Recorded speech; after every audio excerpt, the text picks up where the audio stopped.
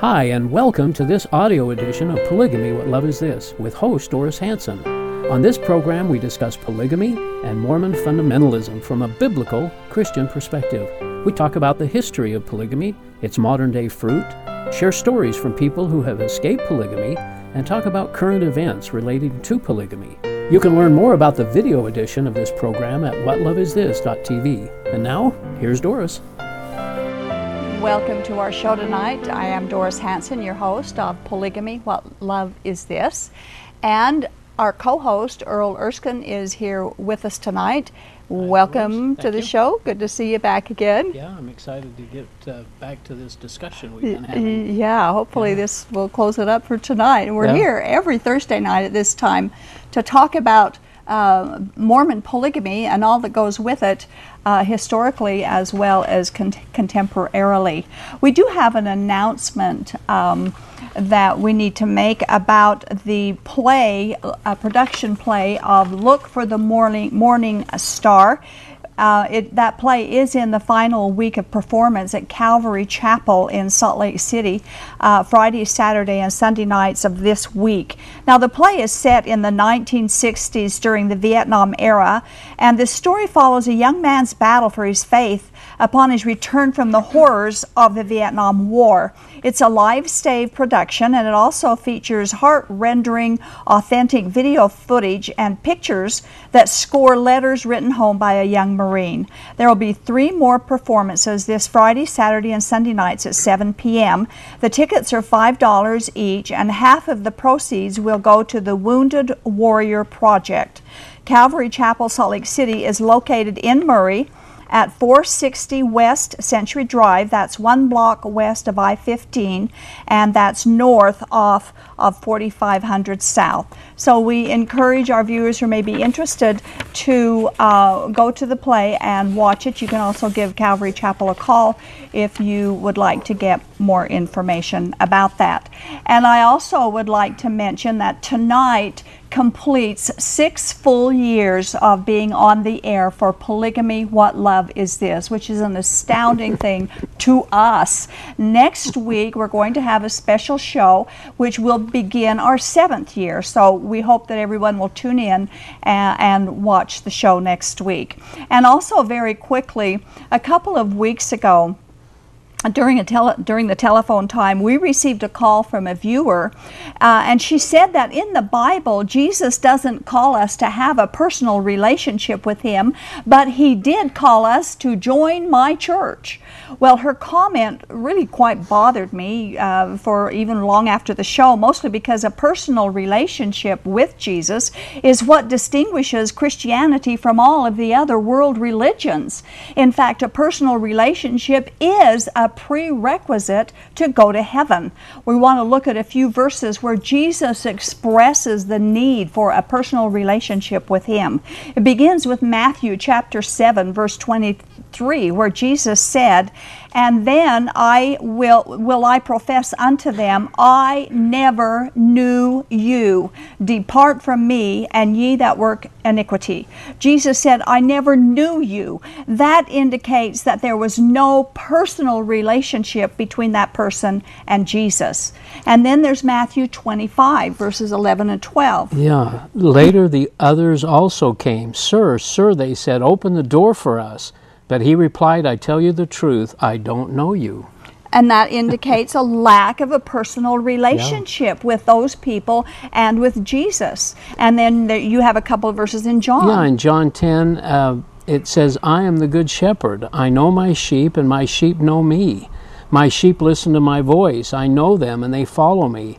I give them eternal life, and they shall never perish. No one can snatch them out of my hand." So he's talking about knowing, Him knowing us, and us knowing Him. A great promise. And that's not just knowing His name. That's a personal relationship between the great shepherd and his sheep. And of course, this speaks of Jesus coming into our hearts and lives through the power of the Holy Spirit as a result of our faith and our trust in Him. And then the final verse we want to use tonight is in Revelation. Yeah, 3:20, it says, "Here I am, I stand at the door and knock. If anyone hears my voice and opens the door, I will come in and eat with him and he with me." Now here He's calling to those and inviting people to have a personal relationship. He's standing outside the door, and He's saying, I will come in if you will open the door and let me in. And that is indicating the need of a personal relationship with Jesus. But nowhere can we find a single verse where Jesus said, join my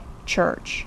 Also, a couple of weeks ago, a viewer called in, and she claimed that the Catholic Church began with the first 12 disciples. Now, I know some of them teach that Peter was the first pope, and I think that's what she was getting at.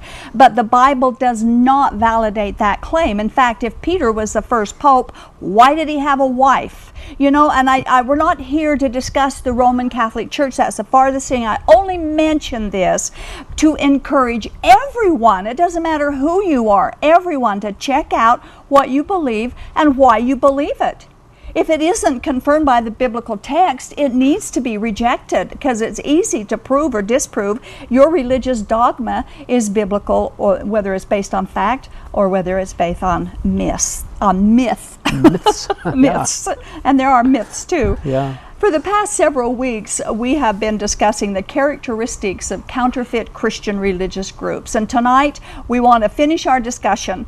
And so we're going to be moving along pretty fast, because there's still several points left to talk about. We left last week, or the last time, on number 9. So we'll start tonight with number 10 of characteristics of counterfeit Christian religious groups. And number 10 is that many of them will have secret ceremonies, rituals, and covenants that they be required to take. Matthew chapter 5, verse 37, Jesus said, simply let your yes be yes and your no, no. Anything beyond this comes from the evil one. Now, any rituals or covenant taking or doctrinal belief, swearing to these covenants or allegiance or religious activity that requires secrecy should instead be screamed from the mountaintops rather than kept secret. Those who pledge life and resources to a religion or a church are in direct opposition to the teachings of Jesus Christ. Only Jesus is worthy of our allegiance, not a church group, and certainly not a human being. James 5:12 also. Yeah, it says this, above all, my brothers, do not swear, not by heaven or by earth or by anything else. Let your yes be yes and your no, no, or you'll be condemned. And this is in the context of swearing, you know, I swear to God and all this. We are not supposed to do that. And you know, as I was going through this, it's no wonder our culture hates the Bible, because the Bible judges against what they're doing. Yeah. And none of the Old Testament temple activities were secret, not one of them. And every single one of them were sacred, but none were secret. And we can pick up the Bible and read all about everything that went on in the Old Testament temple. It was totally public, and nothing was hidden at all. Number 11 on the characteristics is that they will have false prophecies. Now, most counterfeit religious groups actually will have a trail of false prophecies in their historical past that have been prophesied in the name of the Lord, and Joseph Smith did that. He had several, yes. A lot. If someone prophesies 50 times and 49 of them comes true and only one of them doesn't come true, he's still a false prophet. That's God's test. 100% accuracy is what God demands. Now, God knows everything, past, present, and future. So if someone claims to be speaking for God and he gets something wrong, he wasn't speaking from God. Everything he has ever said then needs to be ignored and tossed out because he got it wrong. And God's measure is 100% accuracy, no exceptions. We're going to read again through Deuteronomy 18 and we use these verses a lot, but they are so sensitive to this culture. Yeah. You may say to yourselves, how can we know when a message has not been spoken by the Lord? If what a prophet proclaims in the name of the Lord does not take place or come true, that is a message the Lord has not spoken. That prophet has spoken presumptuously. Do not be afraid of him. And that's what he says here. If what he proclaims doesn't come true, then it's not from the Lord. Yeah. Now, we're going to look at a couple of prophecies of Joseph Smith's and their false prophecies. He gave more than 50 false prophecies, and we're going to only look at 2. But remember, it only takes one failure to prove a man to be a false prophet. We're going to start with Doctrine and Covenants 114, verse 1. This is such an interesting one because David Patton was prophesied to go on a mission, and we'll learn about that in just a second. It says, Verily, thus saith the Lord, it is wisdom in my servant David W. Patton that he settle up all his business as soon as he possibly can and make a disposition of his merchandise, that he may perform a mission unto me next spring, in company with others, even 12, including himself, to testify of my name and bear glad tidings unto the world. Okay, so this prophecy was made April 17th in 1838. Right. David W. Patton died 6 months later, October, in 1838. So he never went on that mission that Joseph Smith, Smith said, Thus saith the Lord. Now, does this matter? This might be like a small detail, but you better believe it matters, because Joseph Smith did say, Thus saith the Lord, and God knows everything, and God knew that Patton would die before he could go on that mission. Smith didn't know that, however, so the prophecy was from Joseph Smith, not from God, and he needs to be rejected.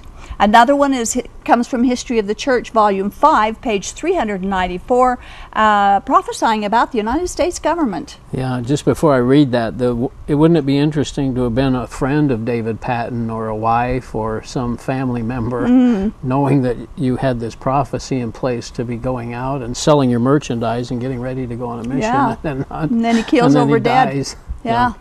Anyway, this is about the United States government be overthrown in a few years. It says, I prophesy in the name of the Lord God of Israel, unless the United States redress the wrongs committed upon the saints in the state of Missouri and punish the crimes committed by her officers, that in a few years the government will be utterly overthrown and wasted, and there will not be so much as a potsherd left for their wickedness in permitting the murder of men, women, and children, and the wholesale plunder and extermination of thousands of her citizens to go unpunished. The history of the church. History of the church, right. Yeah. Joseph Smith made this prophecy May 6th of 1843. Today's date is June 5th, 2014. Joseph Smith's few years that he said in that prophecy have come and gone a few dozen times, actually. The United States did not redress any of the wrongs. It's been over 170 years and the United States government has not been overthrown. Joseph Smith was without question a false prophet. He prophesied in the name of the Lord things that did not happen. And he is the one who prophesied polygamy. You know, it's unacceptable to say that Joseph Smith was only a human who made mistakes and then forgive him for that. Why are you following a man who made so many stupid mistakes? Jesus became a man and he made no mistake. So he is the one that we need to follow. Jesus plus no one else. And those who follow a false prophet are harming themselves. Now this is so important, yet so ignored by our culture. We want to bring a couple of Bible passages to our viewers' attention, praying that someone out there will understand and will kind of search it out for yourself so that you'll know what God is trying to tell you. We'll start with Jeremiah 14. 14:14. It says, Then the Lord said to me, The prophets are prophesying lies in my name. I have not sent them or appointed them or spoken to them. They are prophesying to you false visions, divinations, idolatries, and the delusions of their own minds. Whoa. That's pretty harsh. That's pretty harsh. It is, isn't it? Yeah. False visions. I mean, that just hits right in here with this culture and delusions of their own mind. This identifies Joseph Smith, Warren Jeffs, various polygamy group leaders, and many other Mormon leaders who have been guilty of uttering false prophecies in the name of the Lord. And they all say, this doesn't apply to me. We have one in Jeremiah 27. Another one in Jeremiah. It says, I have not sent them, declares the Lord. They are prophesying lies in my name. Therefore I will banish you, and you will perish, both you and the prophets who prophesy to you. So the people that are listening and accepting And following, and the false prophet himself are in deep trouble with God. You know, God is extremely protective of his word, and he warns us not to mess with it. And he doesn't like to be lied about. So he says he will be against those who tolerate false prophets. And yet, despite all these warnings, all these counterfeit religious groups claim that these warnings are for everyone except themselves. Number 12 in our counterfeit characteristics is that the counterfeit Christian group will have a mere man who will take the mediator position, or be the mediator for the people in the group and God. Now, mind control and brainwashing works when the people feel that they must have a human leader. Any group that has a man appointed to do what the Bible tells us is Jesus's work is a counterfeit. Whether it's whether it's a priesthood that they claim, or prophet status, or any kind of a leader, mediator, because Jesus alone holds those positions. Another verse we use a lot here. Out of Timothy 2:5, and this struck me quite a bit when I came out of the church, was because I had never had an understanding of this relationship with Jesus. Yeah. I always felt I needed to answer to a bishop, a stake president, and eventually to the prophet of the church. So this is very interesting here.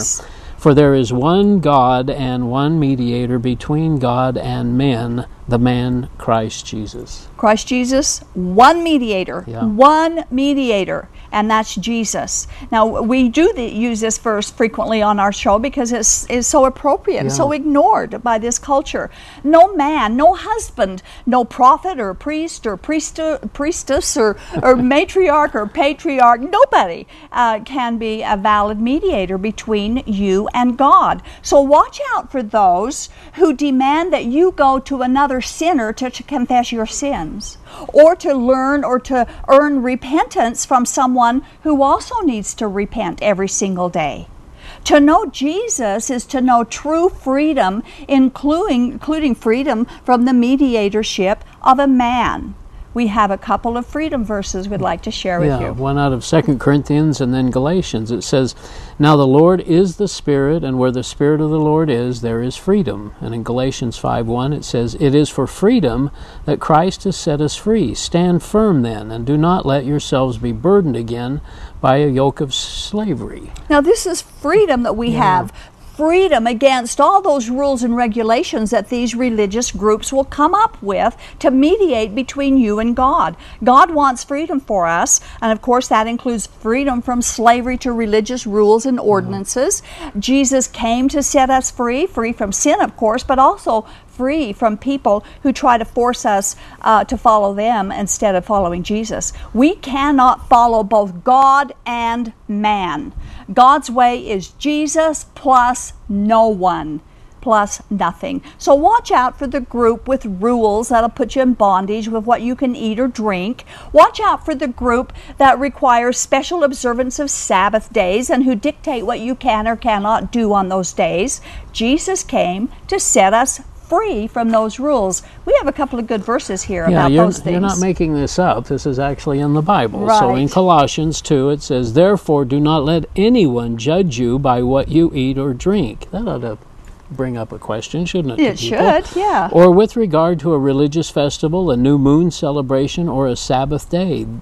These are a shadow of the things that were to come. The reality, however, is found in Christ. And if we have that relationship with Christ, He fulfilled all the law, we don't have to worry about those things. We have freedom to worship God every day, not just one day, but 7 days, all of the other days of the week. We have the freedom to eat or drink whatever we want. There are no New Testament restrictions against work or labor or having fun or anything else on the Sabbath day, or I should say on Sunday, because the Sabbath day is Friday night to Saturday night.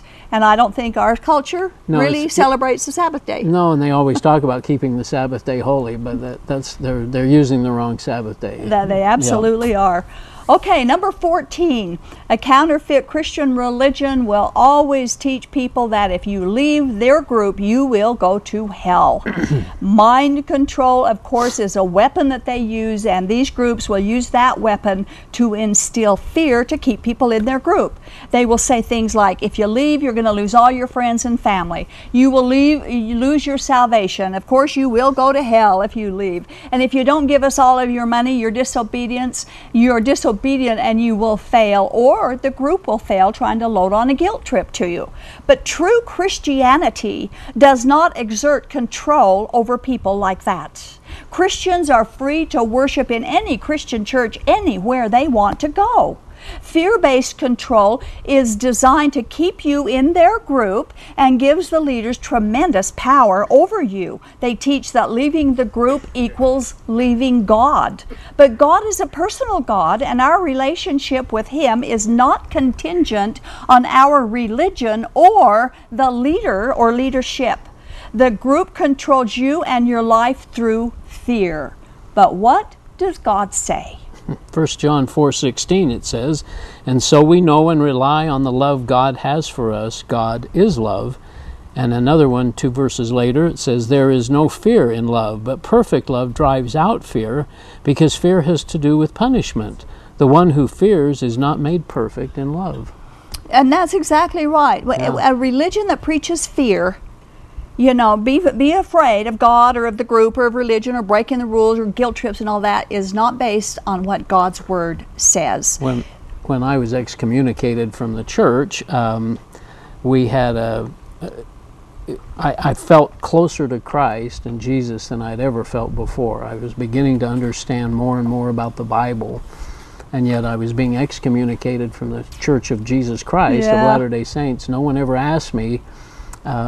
In fact, in our court, no one asked me about my relationship with Jesus. With Jesus. They just wanted to know if I believed the Book of Mormon still, or Joseph Smith was a prophet, or President Monson was a prophet. Didn't ask me about my relationship with Jesus. Proving that it's a man religion, not a religion based on God. And we did this verse a few weeks ago, 2 or 3 weeks ago, where Jesus said, if anyone comes to me, I will never cast them out. So if you don't get excommunicated from Jesus. From the truth. It was an interesting experience. It is. So we just suggest that you reject any group that claims to be better than all of the other groups, and groups that will use fear and guilt to manipulate you to stay in their organization. Reject the group who follows someone who says that they hear from God on your behalf, because He doesn't. Jesus is our only mediator. Number 15 is that these groups will use information control on their members. It's a characteristic of controlling and abusive religious groups. Information from outside of the group is labeled as being evil and forbidden. Members are told that what they can or cannot read, what they can and can't believe. Any negative information is labeled persecution. And if a member is caught listening or reading opposing information, they are often labeled as being an apostate, or they're threatened to be kicked out.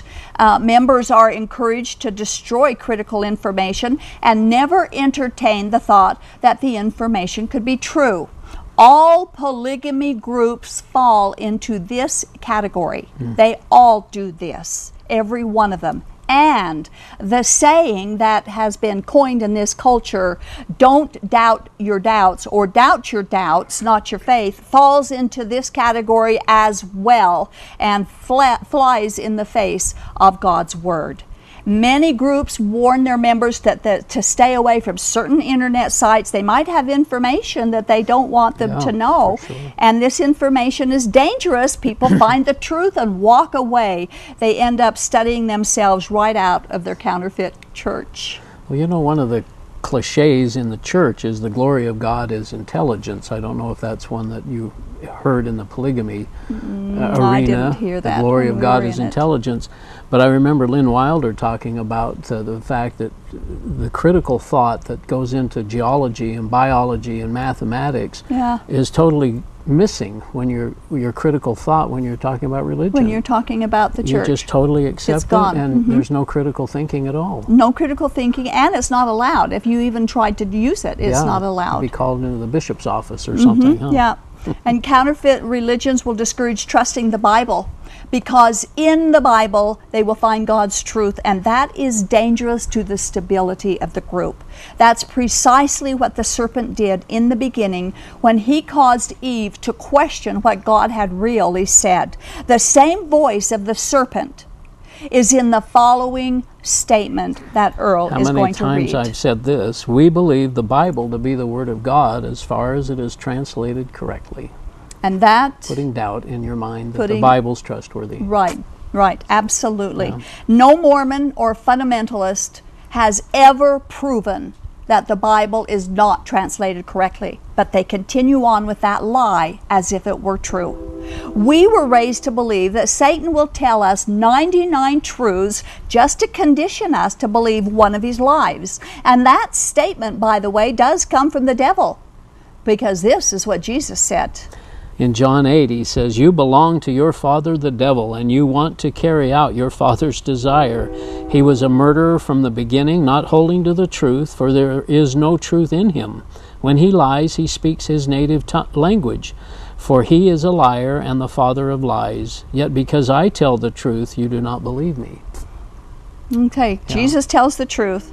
The devil cannot lie. If the devil cannot tell even a single truth, like Jesus said, he surely can't tell 99 truths to try to get you to believe one lie. No. Jesus, who is the truth, always told the truth, and he taught the truth. And this culture has chosen to believe Satan's lies rather than Jesus' truths. And some of those truths, some of those lies versus the truth is, Jesus said there's no eternal marriage. He said it. He said that, and yet this culture refuses to reject it. That we're told in the Bible not to do endless genealogies. Jesus said he is God's temple. There's no more temple building. There's no premortal existence. Jesus said only he pre-existed, and on it goes. And Jesus is the truth. Do you reject the truth? You reject Jesus. The next characteristic of counterfeit religions is spying. Spying on family and friends and neighbors, something that Nazi Germany did, and the communist countries and governments utilized friends and neighbors to spy on their citizens all the time. People were encouraged to report anything odd or suspicious to the government leadership. And several polygamy groups, I know for a fact, use this identical technique to frighten and to control their members. They use surveillance cameras, they use microphone bugs, telephone tapping, intercepting messages and mail, and hacking into emails. So the members learn to hide their true thoughts and their true feelings from each other. Of course, they don't trust. They don't know who's the spy here. Yeah. And of course, they'll always put on that the perfect image of a perfect member, and they don't want to appear that they're not measuring up, so they won't be looked down upon or punished, or worse, be considered a possible apostate. Members learn then to be deceptive, unable to trust others. They live in fear. Remember, perfect love casts out fear. Yeah. And they don't want to be accused of something that they didn't do. Even though they may be innocent, it does develop a sense of false guilt in their minds. It also teaches those who spy, who do the spying, to be deceptive and to hurt those they don't like, or to exaggerate situations, or to maneuver themselves into a trusted position with the leadership. And all this, of course, is done in the name of God. That's the sad part. That's the sad part, isn't it? Yeah. But your church leader has no right and no need to spy on anyone to find out what they're doing. It is God who knows everything, and it is God to whom we are held accountable. God is the judge, not the husband, not the bishop, not some prophet or group leader. So if your religion does these things, run away from it and into the safe and confidential arms of Jesus.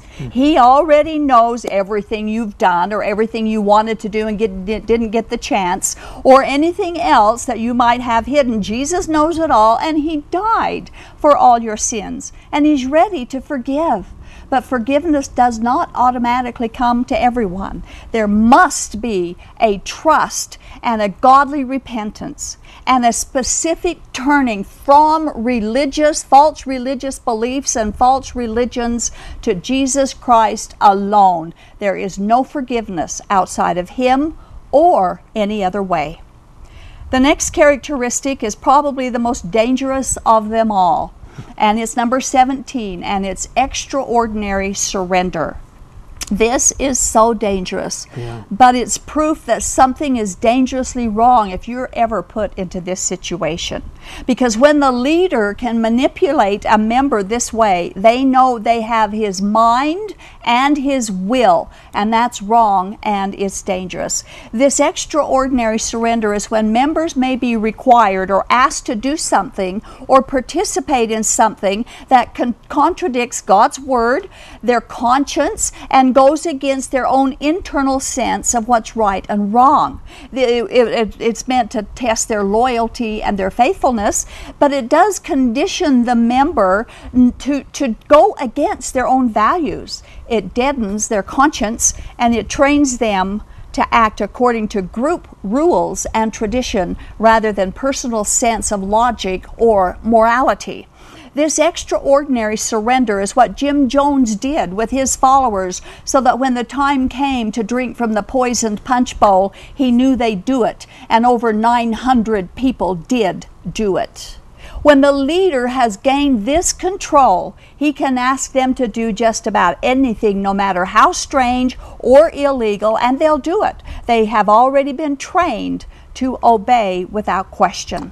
You know, it's interesting that in the temple, and I know polygamists don't have a temple ritual per se, do some they? do, yeah. Some groups do. They have. But I've heard so many people that have said that that when they went through the temple, they were confused and it seemed odd. Mm-hmm. It went against their better judgment and their sensibility. Mm-hmm. Some have even said that it felt very occultish and so on, but they just let it ride. Yeah. Because they figured, well, family's done it forever, mm-hmm. and I'll get used to it, or I'll understand it and better later. And that's the trouble. They do get used to it, and then it's not odd to them anymore. And then it's not odd, but it's still, their initial reaction was one of, something's wrong here. Something's wrong, and I don't feel quite right here, but... And that's when the minute they have that, they need to investigate it. Yeah, they should. Because they won't find anything like that going on in the Old Testament temple. Yeah. And Joseph Smith and Warren Jeffs both use this strange way of testing their people to test their members if they would be what they were supposed to be. Joseph Smith put Heber C. Kimball to the test to test his extraordinary surrender, and of course Joseph Smith's test was totally illegal and immoral and ungodly. We can't help but wonder why Joseph Smith remains such a venerable position in Mormonism. He told Heber C. Kimball God wanted him to give Joseph Smith his wife as a plural wife, and Earl is going to read that story. Yeah, this is Orson Whitney wrote this in the life of Heber C. Kimball. It says, the astounding revelation well nigh paralyzed him. He could hardly believe he had heard aright. 3 days he fasted and wept and prayed. Then with a broken and a bleeding heart, but with a soul self-mastered for the sacrifice, he led his darling wife to the prophet's house and presented her to Joseph. It was enough. Joseph wept at this proof of devotion, and embracing Heber, told him that was all that the Lord required. The prophet joined the hands of the heroic and devoted pair, and then and there, by virtue of the sealing power and authority of the holy priesthood, Heber and Violet Kimball were made husband and wife for all eternity. This is typical of what a counterfeit religion will do to men's minds and his behavior. Imagine Heber Kimball willingly, and he fretted over that for I think 3 days or something like that. He said, and yet he agreed to give his wife to Joseph Smith as a plural wife. And when this transaction was finished, then didn't he give his daughter, his 14-year-old daughter, to Joseph Smith? Yep. Helen Mar Kimball. Yep, Helen Mar Kimball, as he gave his daughter to her. And what about Valet? Was she just a piece of merchandise? Yeah, I know. Just to be bargained for and handed over to be used as a testing tool? shameful. This is shameful, and it's dishonorable also. And this is how Warren Jeffs also tested his followers' loyalty, and other polygamy groups have done the same thing. But Jesus said, come follow him. He didn't say, come follow a church. He didn't say, come follow some man. He said, come and follow him alone. Matthew chapter 10, verse 38, Jesus said, anyone who does not take his cross and follow me is not worthy of me. In John 12:26, Jesus said, whoever serves me must follow me. And where I am, my servant also will be. My Father will honor the one who serves me. Nowhere will you find where Jesus says to follow or pledge allegiance to your church or your church leader. 1 Thessalonians. Yeah, Paul wrote this to the Thessalonians. We're not trying to please men, but God, who tests our hearts. We were not looking for praise from men, not from you or anyone else. And that's what we need to do, is please God, not men. Not men. Don't please the people, please God. And you can find out how to please God because his will is made known in the Bible. And that's why Jesus warned us so many times, watch out. And he did. Okay, we have one more to go, but we're going to take our break right now, and we'll do the final one after the break. We'll open up our telephone lines. If you want to call in and join the conversation, make comments or ask questions, please do. Our phone number is 801-973-8820. 801-973-TV20. And while we're waiting for the calls to come in, we will share our message with you. You are watching Polygamy, What Love Is This? Broadcasting live from Salt Lake City, Utah. This program is the broadcast outreach of A Shield and Refuge ministry.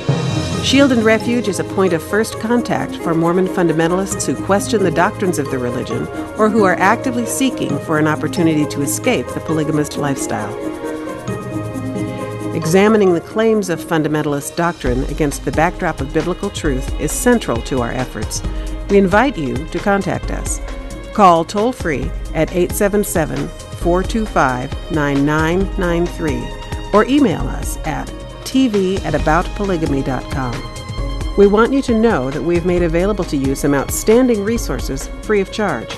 You will find them at our website, www.whatloveisthis.tv. There you will find the DVD, Lifting the Veil of Polygamy, which documents the real-life stories told firsthand of those who were lifted out of the culture of polygamy through the power and love of Jesus Christ. Also, free of charge to you is the booklet, Is Polygamy Biblical? It explores plural marriage in the context of God's Word and answers questions like, did God ever command polygamy? Is it part of God's plan? While you are at our website, make sure to take advantage of the archived episodes of this program, which can stream on demand directly to your computer. There are more than 100 shows to choose from. And if someone you know is unable to view this program via live broadcast, recommend that they visit this same website every Thursday at 8 p.m. Mountain Time to watch this show through live streaming video. Simply follow the links to the live streaming video page. If you are watching live tonight, we invite you to call us as we open our phone lines. The number is 801-973-TV20. That's 801-973-8820. Now, back to Polygamy, What Love Is This? With our host, Doris Hanson. Welcome back to our show. This is Polygamy, What Love Is This? And with our co-host, Earl Erskine, we have been talking the past 4 shows on characteristics to look out for counterfeit Christian religious groups or organizations.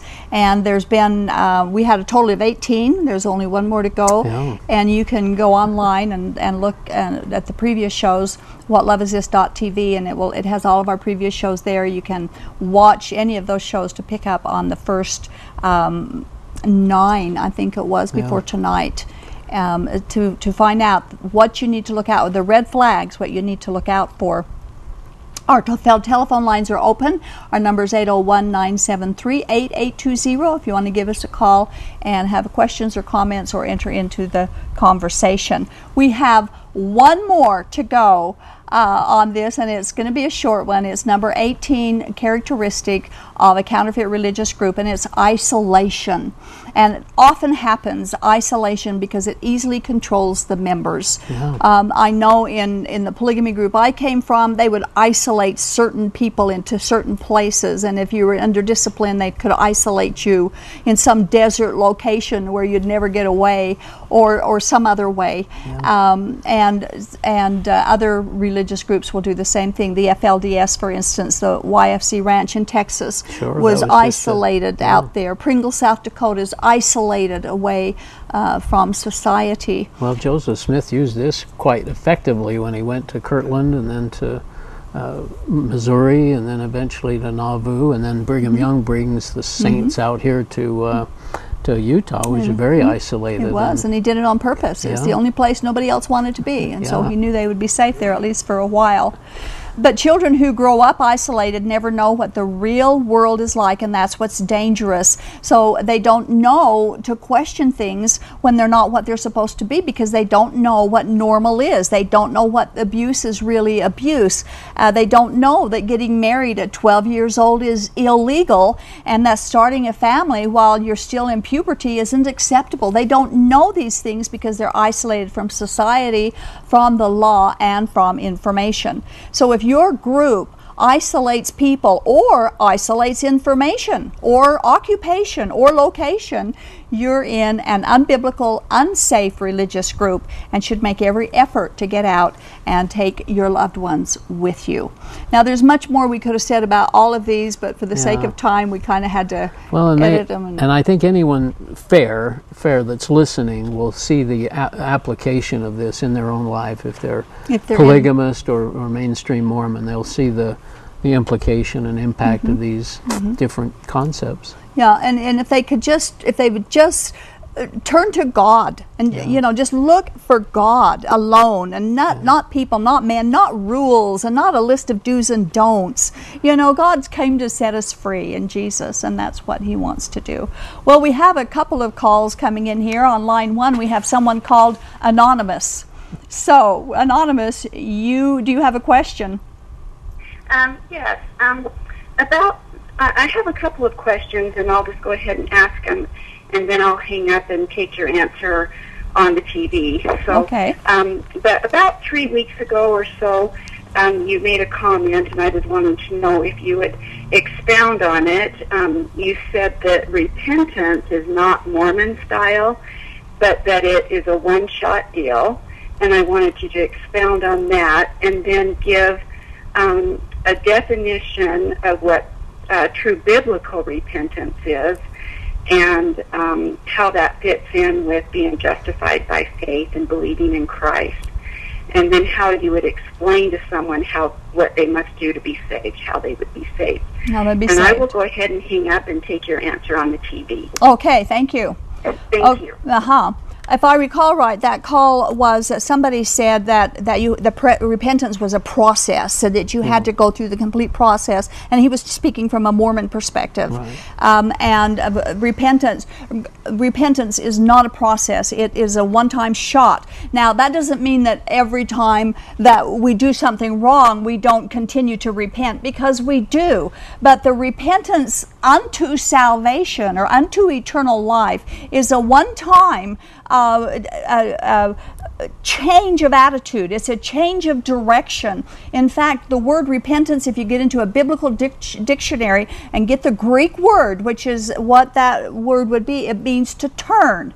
It means to turn from going your way to go God's way. It means you change your mind, you change directions. You're going this way, which is your way or somebody else's way or the Mormon way or the polygamy way, and you turn and decide to go God's way. That's repentance. Of course, that repentance also brings you a knowledge of your sin, your need to let go of your sin, your need to ask God forgiveness for your sin. All of that is involved in it, but it's a one-time deal. It's not a process, and you don't have to go through all of these horrible things that Miracle of Forgiveness. It's a miracle if you are forgiven. When you have to go through that book, it's horrible.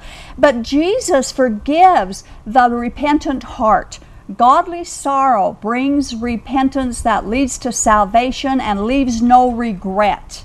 That's what the Bible says. Now, every day after we have done our initial repentance to ask for God's forgiveness for all of our sins, He gives us a blanket forgiveness. All of our sins are forgiven when we do that one time, turning to God from whatever else that you were following. But then we maybe make a mistake, or no, maybe we do, and we sin, we make errors, we do all kinds of things that we continually have to say, God, I'm sorry, I help me not to do that anymore. And 1 John 1:9 says, if we confess our sins, He is faithful and just and will forgive our sins and cleanse us from all unrighteousness. And that's what our daily repentance does. The one-time repentance for salvation, and then our daily repentance. And so it's not a process. It's just an attitude of life once we get saved. Now, to tell somebody how to get saved, Jesus said, believe on the Lord Jesus Christ, and you will be saved. That's what He says. God so loved the world that He gave His only begotten Son, that whosoever believes in Him shall not perish but have eternal life. Now, that word believe is an absolute exclusive trust in Jesus alone. Look it up in your Greek dictionary if you don't believe me. Please look it up. It means absolute reliance on Jesus alone for your eternal life. Nothing you can do, no church, no religion, no rituals, nothing else but believing on Jesus Christ. And anyone who trusts Jesus that much, whoever calls upon the name of the Lord, will be saved. Romans 10:9 and 10 and Romans 10:13. And your life will change when you turn from going your way and turn and go God's way. That's repentance. And then believing and trusting exclusively in Jesus Christ for your eternal life. Your life will change, and so will your eternity. I hope that answers. Is there something I missed? I think it answers it very well. No, but I do recall when Nicodemus came to Jesus and asked Him about being saved, or anyway, Jesus answered, you must be born again. Mm-hmm.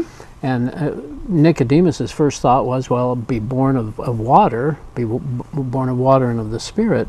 What you're talking about is being born of the Spirit, a one-time event, a one-time event like being born of the water, and then becoming a new creature, being regenerated, and having that turning your life over to Christ and accepting Him as your Savior, and His shed blood that allows your sins to be completely paid for. So, and that only, but we know we're sinners, and we know we fall short. Right. So we're in a continual effort to try to do better.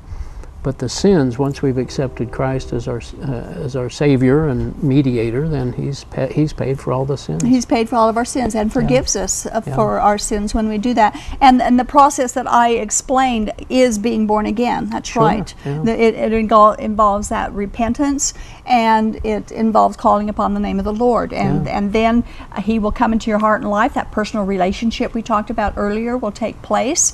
And your mind changes, your desires change. It's all things are new, like you say. I didn't understand that as a Latter-day Saint. I didn't even have that concept. I thought I had to continue repenting, had to be worthy to partake of the sacrament, and it's nothing of that.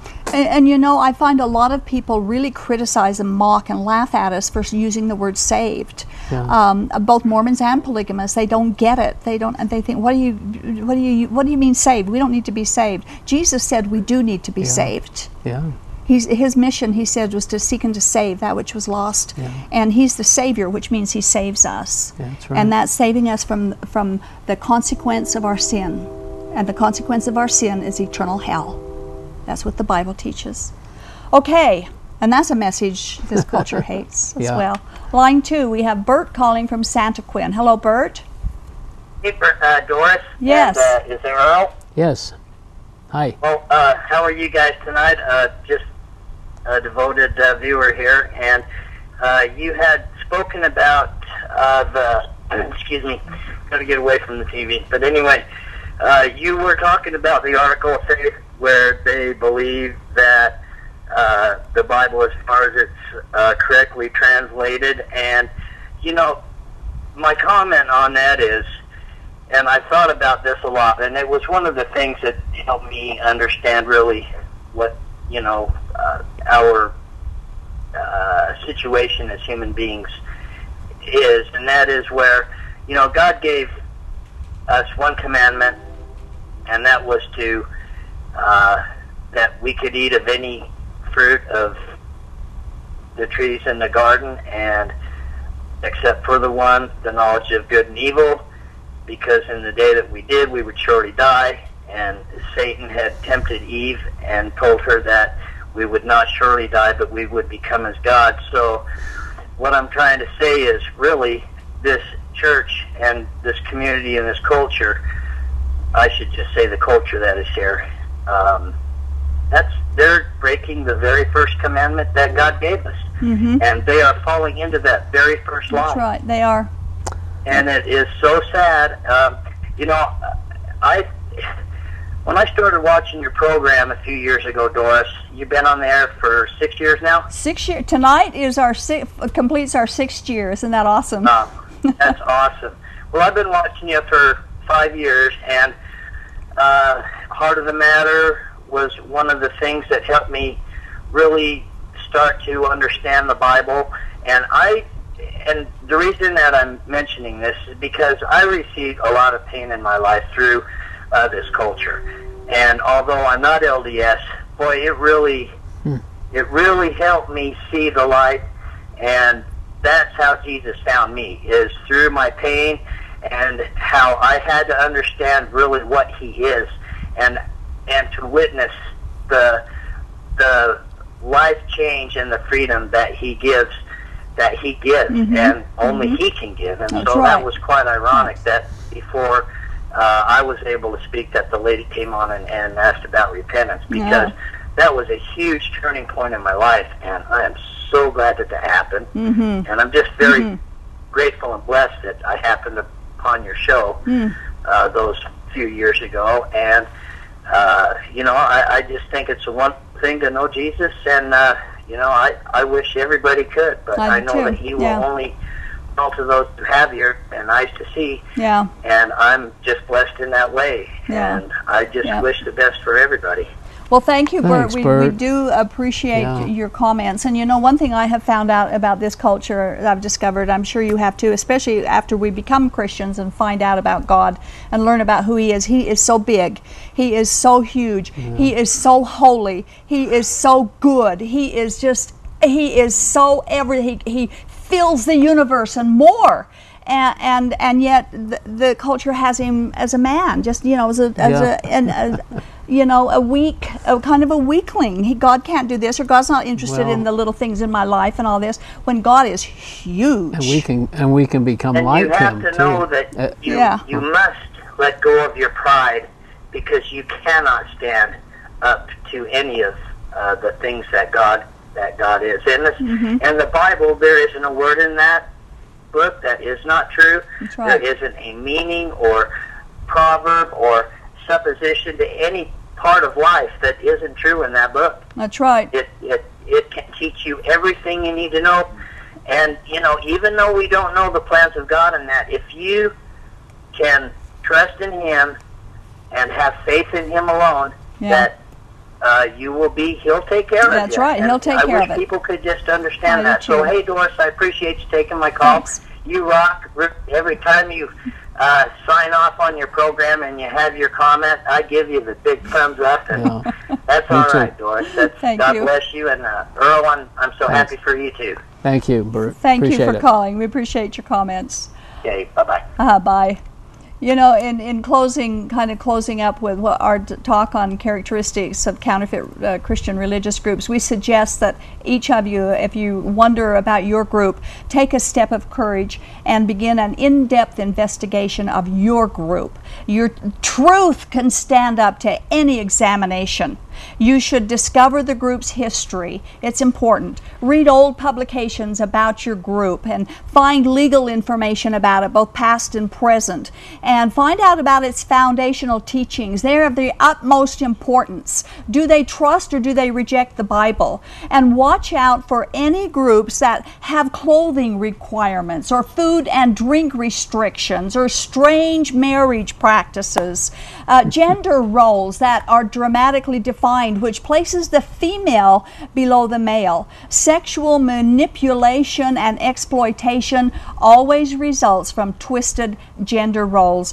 God created male and female as equals, and so we cannot accept those kinds of twisted gender roles that some of these groups do, and that's exactly what has happened with polygamy. They've really twisted the gender roles. It's a patriarchal society we're in. That started with Joseph Smith, the patriarchal blessing and all that stuff. You know, the patriarchs were Abraham, Isaac, and Jacob. They were the patriarchs. So what are we doing now, bringing this here how many thousands of years forward that was gone a long time ago? So anyway, thanks, Earl, for helping out. It's been my pleasure. It's been fascinating to go through these points, and I hope people will listen and soften some hearts and try to make them think a little more. I do too, and thank you for watching. You know, all my life I was threatened with God's wrath whenever I failed to be perfect. As a result, I learned to hate and resent God. I was constantly reminded of how imperfect I was, and for that, God would destroy me. And every day I lived in fear that when He finally caught up with me, it'd be eternal pitchforks and hellfire for sure. But now, I have experienced God's love, not His hatred. And God's love should always be communicated in truth. We need to be sure that His love is correctly portrayed to others. His love is unconditional, but His love toward us never excuses and embraces our sins too. God really does hate sin, and His ultimate aim is to destroy sin and the source of sin, of course, which is the devil. In His love, God has made it as simple as possible for every sinner to receive eternal life, but man comes along and complicates what God made simple.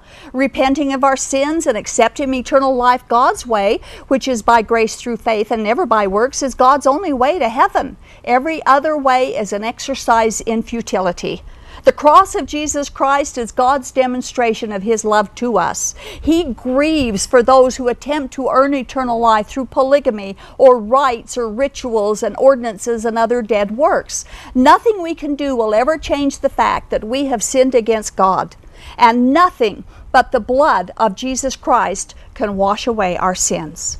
And Jesus said, if we die in our sins, we cannot go to be with Him. They must be forgiven. You can place your trust in Jesus right now, forsaking everything else, and follow Him only right straight into heaven. Thank you for watching, and good night. This has been the audio podcast edition of Polygamy, What Love Is This? This program is a production of the Shield and Refuge Ministry and Main Street Church of Brigham City. You can view current and past video episodes as well as download audio episodes of this program at whatloveisthis.tv. If you or someone you know is in need of assistance in leaving a polygamous situation, please contact us. We are here to help. All of our contact information can be found at shieldandrefuge.org. or call us at 877-425-9993. If you have any questions or comments about this or any of our other programs, we'd love to hear from you. Write us at email@whatloveisthis.tv. Thanks for listening, and we hope you'll join us again.